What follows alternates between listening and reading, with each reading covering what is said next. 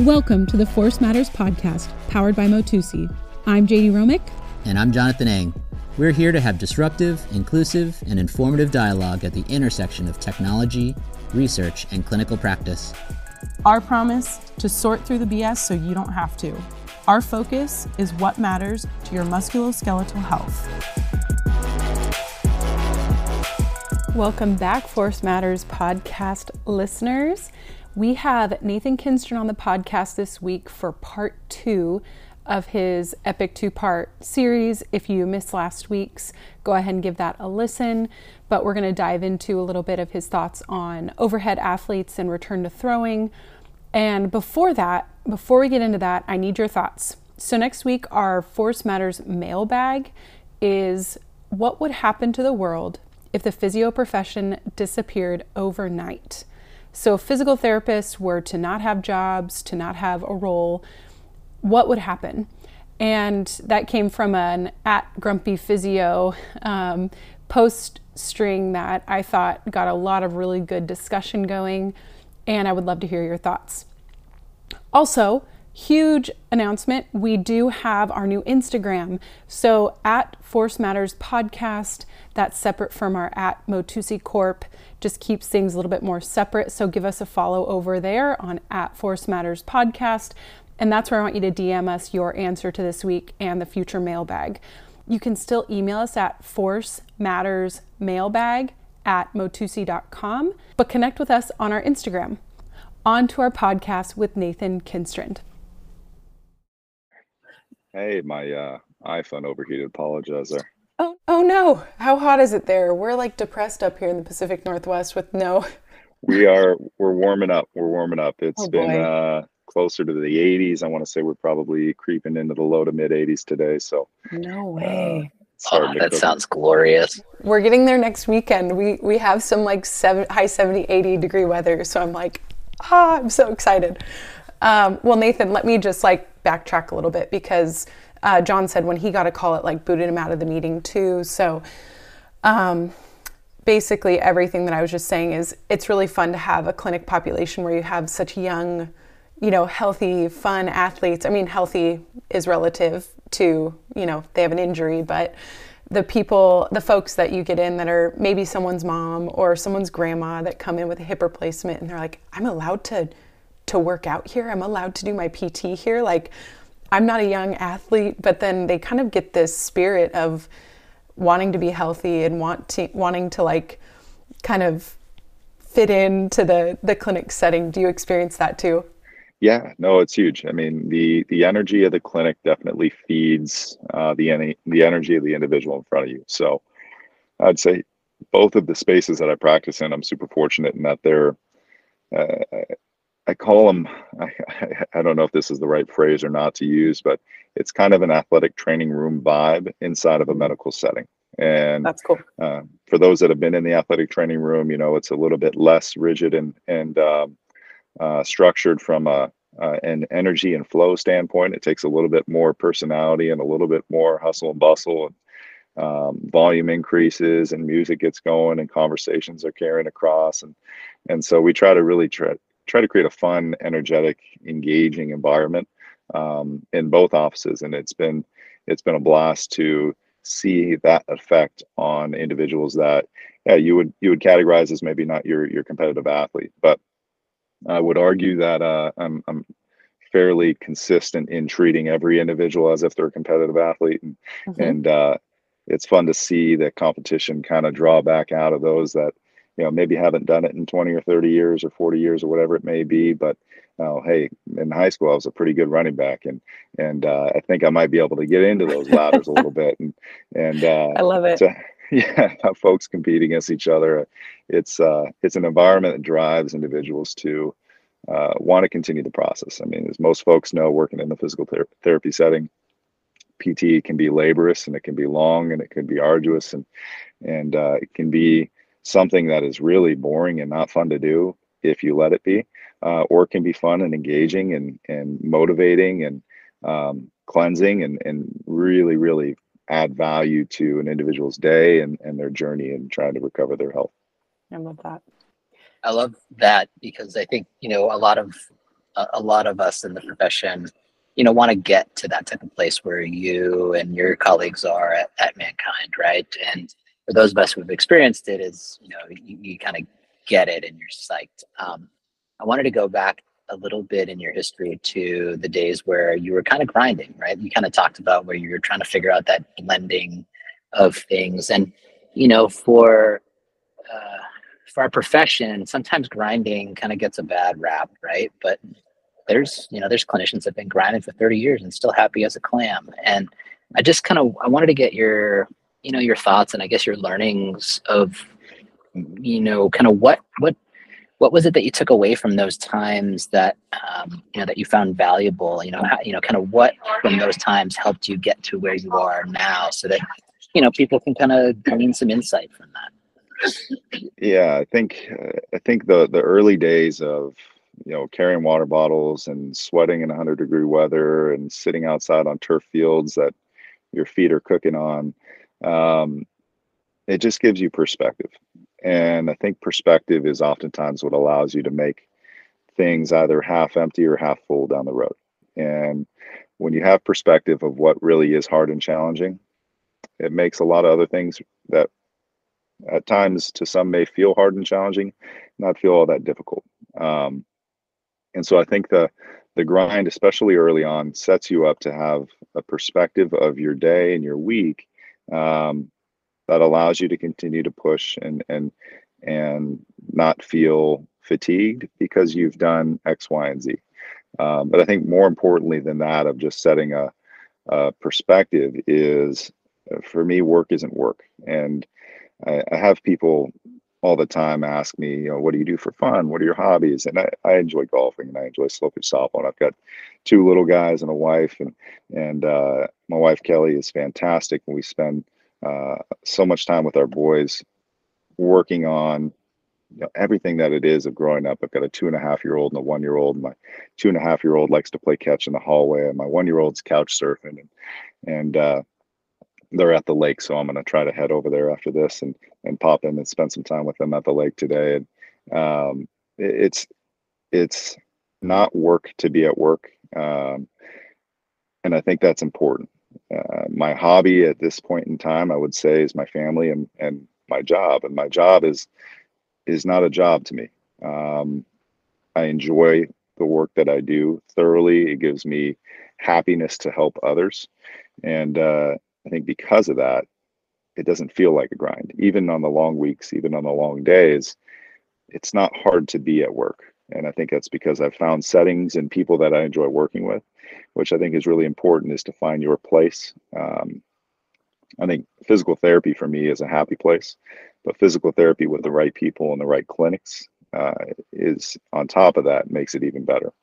And I'm super fortunate that, you know, throughout the week, I can't say that I look at any morning and say, gosh, I really wish I didn't have to go there. Or I really wish I didn't have to go into work today. I enjoy my work, and I think that makes it easy to go in. You know, finding balance between work and family is kind of this next chapter for me. There was a lot of hours spent to help grow the businesses and build out the practices and create systems and so forth. And now I'm starting to create more balance, and it's been really nice to find a little bit more of a rhythm in my week. And so, yeah, I think, one, find what makes you happy, and it won't ever be work. And two, create perspective. Spend some time going through the mud and the grime and the tough days and long hours, so that you can look back and see, you know what, this 10-hour day is not that bad because I've done 12 or whatever it was. It just makes you feel a little bit more happy with what your current situation is, if you've gone through some tough times in the past. Would you agree or disagree with the statement that seeing patient after patient, you know, for a few years, is just makes you that much better of a clinician? I think seeing a volume of patients is highly impactful into your clinical growth. I know high volume practices that are seeing 3 or 4 patients an hour get a lot of flack as to, you know, hey, is that quality care if you're seeing too many patients per hour and so forth. As much as I prefer more time with patients personally.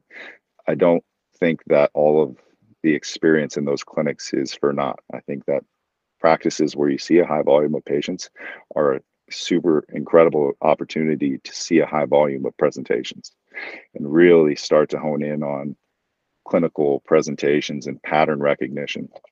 I think without seeing a high volume of patients, you just have less exposures and less opportunity to learn. Obviously, making sure you have time to learn and time to reflect on patients and your effectiveness of your techniques and so forth is very important. I think making sure that you also see enough people and enough variance in your programming is very important as well. I had a recommendation from a head physical therapist in Indianapolis when I was there. I asked him, I said, hey, there's a rotation as part of USC's curriculum and programming with the Indiana Pacers. Do you think that would be a good rotation to go on? I was very much so, hey, I'm in a team sports environment coming out of athletic training. This is all that I want to do is work for a team. And he said, frankly, no. Not because I don't think that they have incredible systems and treatment approaches and that they're at the forefront of what they're doing in their population, but you're going to see 15 guys or however many's on an NBA roster. And you're going to see 3 to 4 to 5 of them pretty consistently. And you're going to do that for 4 months. And that's what you're going to get for 4 months versus if you head into an outpatient orthopedic clinic and you see 60 patients in a week or 70 patients in a week, but you see 50 different presentations, your opportunity to grow is just so much more. So I think so much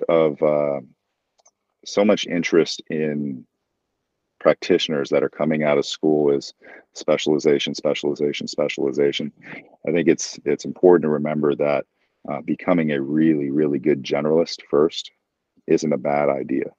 And might just help you become an even better specialist when you're ready to go that route. So don't be afraid of learning a wide spectrum before you start to dive into what your passion and your love is, because I think it gives you so many more opportunities to help those in that specialized population that you wouldn't have if you didn't have all those other experiences. I can agree with that more, honestly. Great insight. And I think when you see so many athletes in a specific niche, you can get really good at treating certain things. And I do want to dive into like one last topic of, throwing athletes and overhead athletes and return to sport, because I do think that's a tricky topic, but I think you're right. Like the amount of athletes most PTs see, it's such a small part of your caseload. And if you can develop these amazing differential skills, you can understand how presentations have come in before, you can save people's lives if you catch something. I caught a PVC, or someone had a ST segment depression on an EKG, and they kept telling her it was just her shoulder pain, and she would have this pain when she was just sitting still. So being able to find and like problem solve these things doesn't come from just working with a small elite group. It really comes from diversifying your population. I really love that. We interrupt this podcast for a word from our sponsor, Motusi Corporation. Motusi just launched their brand new lab kit for in-lab and clinical settings. The lab kit with strap-on sensors provides the most versatility to use across multiple patients, where you can quickly and easily assess patients at each session to set baseline measurements and track progress.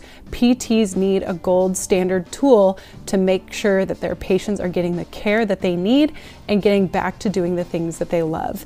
Check us out at motusi.com. Now, enjoy the podcast. So, John, do you have any other questions on the clinic side? Because I don't want to take too much of Nathan's time. I think it's a perfect segue into, talking about maybe the residencies and overhead athletes and that place. So take it away, JD. Yeah, and some of like the research you've done.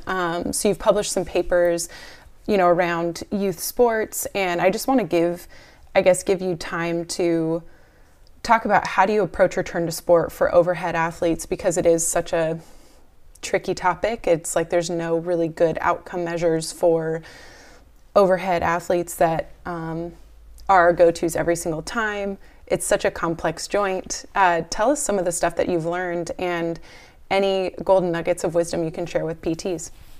Sure. I think in regards to, so just to touch on residency, here's my pitch for residency.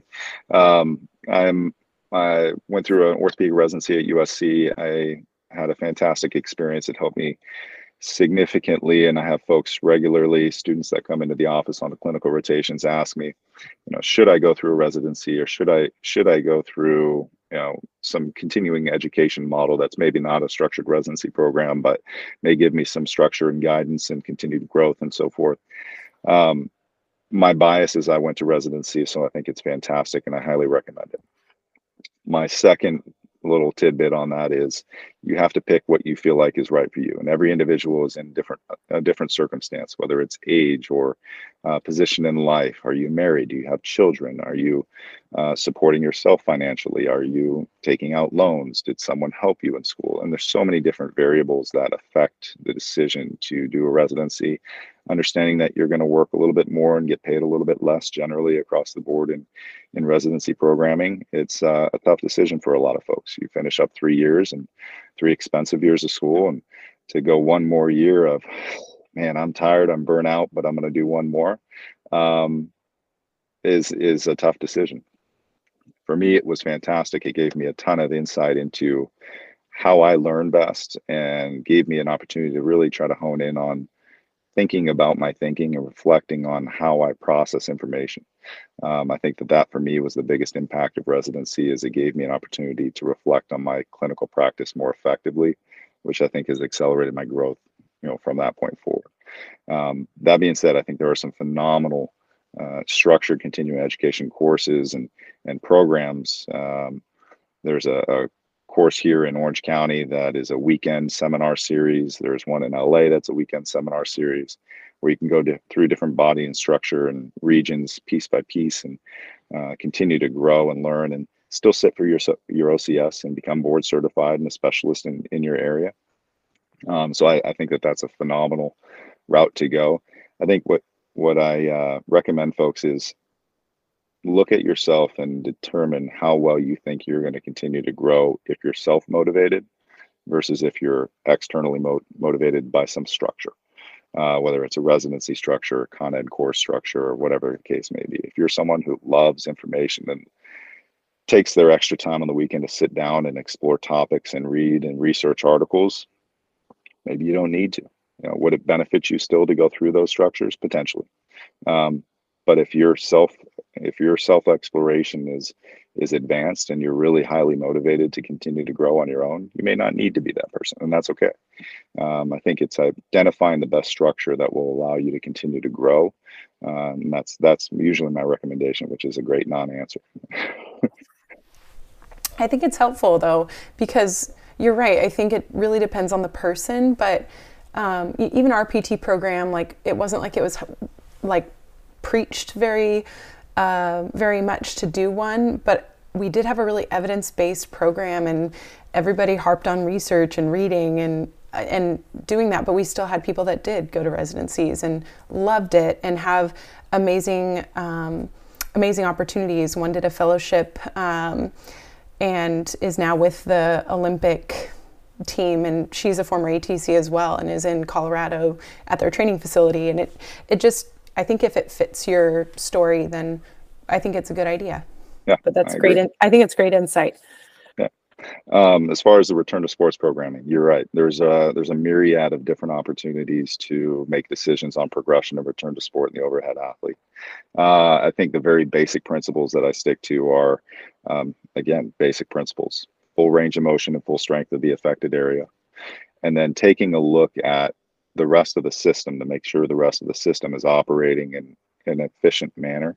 So if it's an elbow rehab, that's great. The elbow has full range, active, passive, resistance testing in forearm pronation, supination, wrist flexion, extension, radial ulnar deviation, elbow flexion, extension, all great and wonderful, equal to the opposite side or better.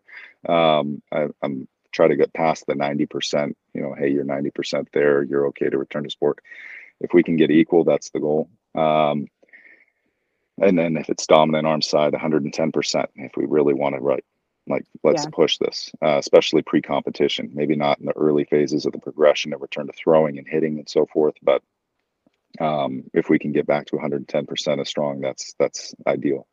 As far as metrics go beyond that, I've been using graded return to throwing programs that I've established in conjunction with other providers. Some time I spent with the Angels and some time I spent with the Padres in collaboration with a good friend, Justin Hostert, who's at UCI with their athletics program, was at Cal State Fullerton for quite a while, and picking his brain of his time with the Padres, and really just trying to get as much information from as many people as possible, using the structured programs that come from physicians like Dr. Elatraj and Dr. Shepard in the area, who are renowned shoulder and elbow surgeons in the area, who have themselves learned from, a number of different individuals to help create their own programs. And then from that structure, trying to tailor and individualize programs to the individual athlete in front of me. I wouldn't say that I ever give a program to a kid and say, hey, I'll see you 4 weeks later, or I'll see you 6 weeks later. It's generally a weekly or a daily, if not every other day, text of, hey, how'd yesterday go? To, what's your soreness like today? Vanderbilt University does a great job with their return to throwing program and adding special specifications and modifying the program based off of level of soreness and so forth. I try to do that in a very interactive way with my clients, which is fortunate that I get to do that with a lot of folks. But I think that individualized progression or regression based off the response to the day prior is probably as specific as we can get. The individual giving you accurate information and making sure you're asking good questions is highly important. And so having a relationship with the client in front of you that allows them to give you, hey, you know what? No, I am sore. Let's back it off 15% today, or whatever it may be, is very important. And knowing who you're working with is is part of that. Are they someone who's going to push and not tell you, or are they someone who's going to give you enough information? So, boils down, like every good relationship, to communication and making sure that the programming is tailored to response to activity, not projected response to activity. Not one program that I've written for return to sport has gone linearly. Not one program that I've written for return to sport has gone the way that I wrote it on day one. Every single one of them has been modified along the way. And I think that the better job we do of those modifications, the better job we have, or the better likelihood we have of getting an individual back to sport without too many speed bumps. You control every variable that you can. If they decide to sleep 4 hours the night before, that's hard to control. But if they're giving you information that, hey, yeah, I was out late and we had McDonald's yesterday for lunch, maybe their body's not going to be in the best position today to push it to a new PR on that return to whatever it is, swinging or throwing or whatever the case may be. Rate of perceived exertion is a very simple scale I use regularly to help make determinations on progression or regression. Level of soreness, I expect soreness to reduce within 24 hours, halfway through the next day. If it's more than that, then we try to bring workload down in one variable or another. If we're not sore whatsoever, we progress. And I would say that as much as I've tried to use different structures and metrics and systems to create these return to sport programs, the best one I've created is the one I come up with day by day in response to the athlete's progression the day before. And that's, I think, I love this too. Keep going, John. Sorry. Well, there's two questions I had, like kind of specific ones. One is so, it's very reminiscent of how you tell patients about tendinopathies, right? And how it's like your next step is your reflection on yesterday, right? And so what do you do today, right? And so I guess my question for you on that is how do you approach the messaging of that for your athletes before you even begin this, right? Because it can be a really frustrating process for athletes, right? Because like you said, nobody's the same. And so, how do you set that table for them? And I forgot the second question. So For the young ones, I try to scare them a little bit. I'll be very honest. I learned from an orthopedic surgeon very, very early on my first rotation in residency. The young ones are going to overstep the boundaries more often. And so I if they're post-operative, I give them a very clear message. We've got one chance to do this well. The second surgery is always worse, as much as we want it to be better. If we butcher the first surgery, chances are you're never going to get back to being where you want to be. Response to or recovery to return to sport at prior competition level after the first surgery is not 100%. After the second surgery, it's not better than it is after the first.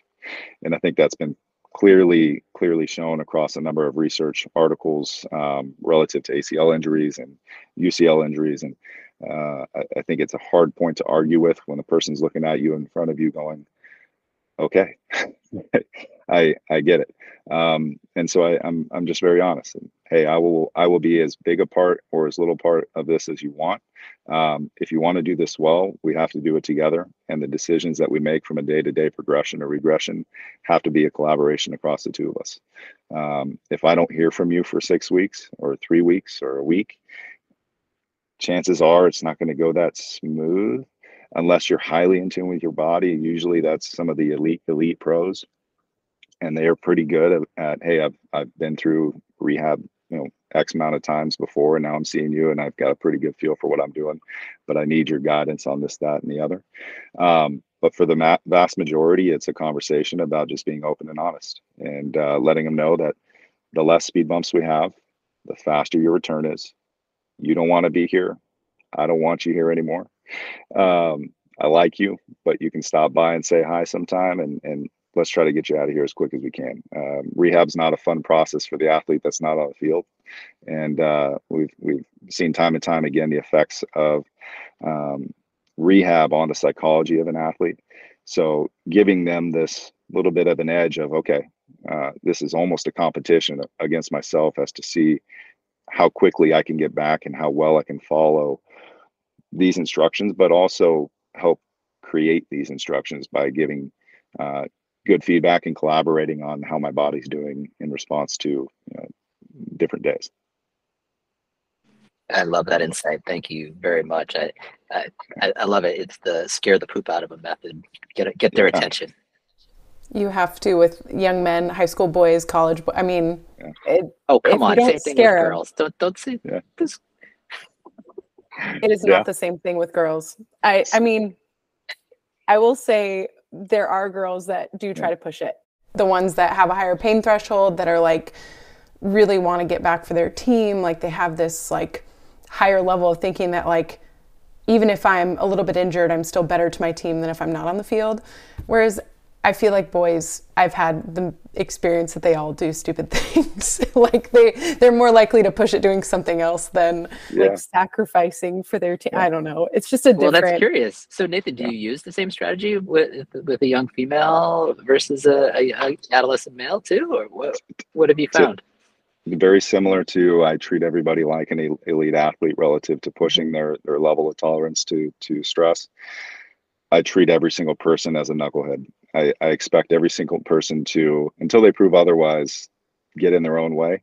And so I try to beat a dead horse every time with no matter who it is. If they acknowledge it and I feel like they're genuine in their acknowledgement, I'll do it less often. But I generally do it pretty consistently, especially for the first 4, 6, 8 weeks. I just had a conversation with a guy who is a partial UCL tear, small tear, and is conservatively managing his elbow, who's demonstrated a couple of overstepping the boundaries with different activities. And I went on a list of, hey, these are some things that other people have done. Body surfing, handstands on the beach. And he goes, oh, I can't do that. And I said, no, you can't do that. It's amazing. As much as I would love to say, yes, go enjoy, have fun at the beach, but handstands on the beach aren't going to be great for your elbow right now. And so, I try to get as creative in my list as possible. And it's surprising how often somebody goes, oh, wait, I can't do that. Like I said, the weather here is getting nice, so there's more and more beach adventures for everybody. And so now my list includes more beach activities. Yeah, that's great. Well, I do want to be mindful of your time. The last kind of question I think we have for you today is, what are you learning lately? And it can be anything from PT to life to anything. What are you learning? Yeah, I'd say the biggest thing I'm learning is how to integrate technology better into my practice. I'm a very traditional, relatively, I would say, old school individual, manual heavy in my approach, corrective exercise focused, and biomechanically inclined in how I break down movement patterns, and try to treat with an old school approach of patients do better if you put your hands on them. Just from a physical touch standpoint, they tend to respond well, and the fact that they feel like there was something that transcribed there from a manual therapy standpoint, without overutilizing that and creating the continued need for those types of treatment interventions. A very strength and conditioning focused approach to exercise progression, using RPE and progressive overload principles, and trying to explain set and rep combinations to athletes so that they understand why we're doing 12 reps versus 8 reps versus whatever the case may be. But trying to take technology and learn more about how to put metrics on how the body is moving as a way to help expedite my objective measurements. So here's my pitch for Motusi. I think it's a fantastic tool. You should consider using it in your practice to help get additional information objectively on what your individual is doing in front of you. As much as we try to explain to clients what is happening when their body's moving, the relationship or that perception of what you're saying heavily relies on the relationship that you have.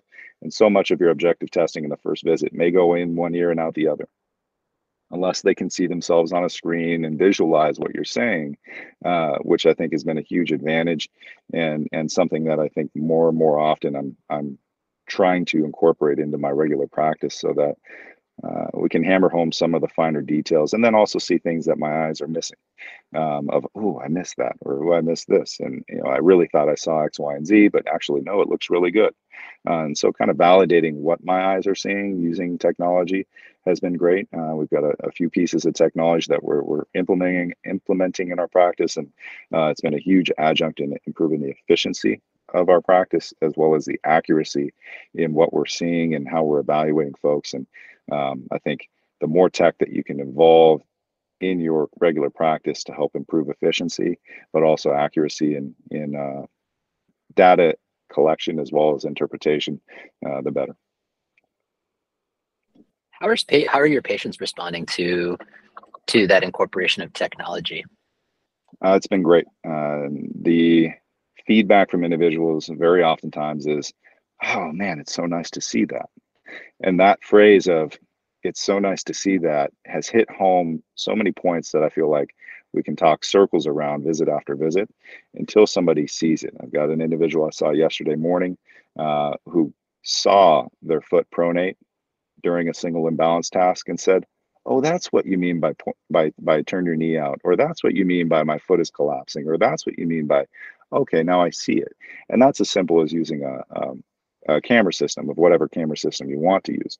But I think the more information that you can give them, the better take home they get in regards to, oh, that's what they mean when they're saying X, Y, and Z. I think verbal communication gets lost so often. We feel like we're simplifying things and explaining things well, but maybe 10% of that is getting across, and maybe it's more for certain individuals. But the more that people can see, I think the better off we are in creating an understanding of what's going on in their body. That's actually a really great point. I even film my patients doing their exercises now, because pictures and printouts, like, they'd come back and demonstrate for me. And the things they do, I'm like, it's funny because you think you're explaining things so well, but until they really see their own body, it's like they can't integrate their own kind of like internal cue with what they see in front of them. So that's great. And, we didn't ask you to plug. You're really kind to do that, but we're really hoping to get better to be able to empower PTs. We want to make it usable. We want to make it valuable for patients too. So, our goal is to make this easy to integrate for PTs because we are movement experts. We need to be leading the charge of integrating tech, and if we don't, someone else is going to, and then they're going to try to replace us, and that's not going to go well. Because just like you outlined, return to throwing, getting back into sport, it's not easy. Like, it's not just you follow this, you get this answer, you're good to go. And everybody just wants that. But there's so much problem solving that goes in with recovery, managing sleep, managing nutrition. Like, you're doing it all. So it sounds like you have a good multifaceted approach. So thank you for sharing all that. Like, you have so much wisdom. We might have to split this into a part 1, part 2 with kind of like your clinic focus and then return to throwing focus. But we'd love to, of course, have you on anytime to share some wisdom. You've got so much to share, and we just really appreciate your time. Uh-oh, his phone might be overheating again. He overheated again. Oh no. Californians, I'm like jealous. I'm like, I wish my phone would overheat, but instead we're getting snow and hail in the middle You of need to put it in a Ziploc so it doesn't get April. waterlogged, right? So you are amazing. I'm sure your phone is overheating, No worries. but I just wanted to, I don't know how much of that you heard, but thank you for sharing so much wisdom with us. We'll probably have you on again to talk about whatever other topics that you're diving into, but thank you so much, and we'll talk to you soon. Awesome. Hey guys, thank you so much. Really appreciate it. Appreciate you. Thanks, Thanks, Nathan. Nathan. Take care. Bye. Take care, guys. You have been listening to the Force Matters podcast. We appreciate you tuning in and really want to hear from you. If you have questions you'd like to hear answered on the podcast, you can find us at motusi.com on our blog page or DM us on Instagram at motusicorp. See you next time. And until then, keep moving.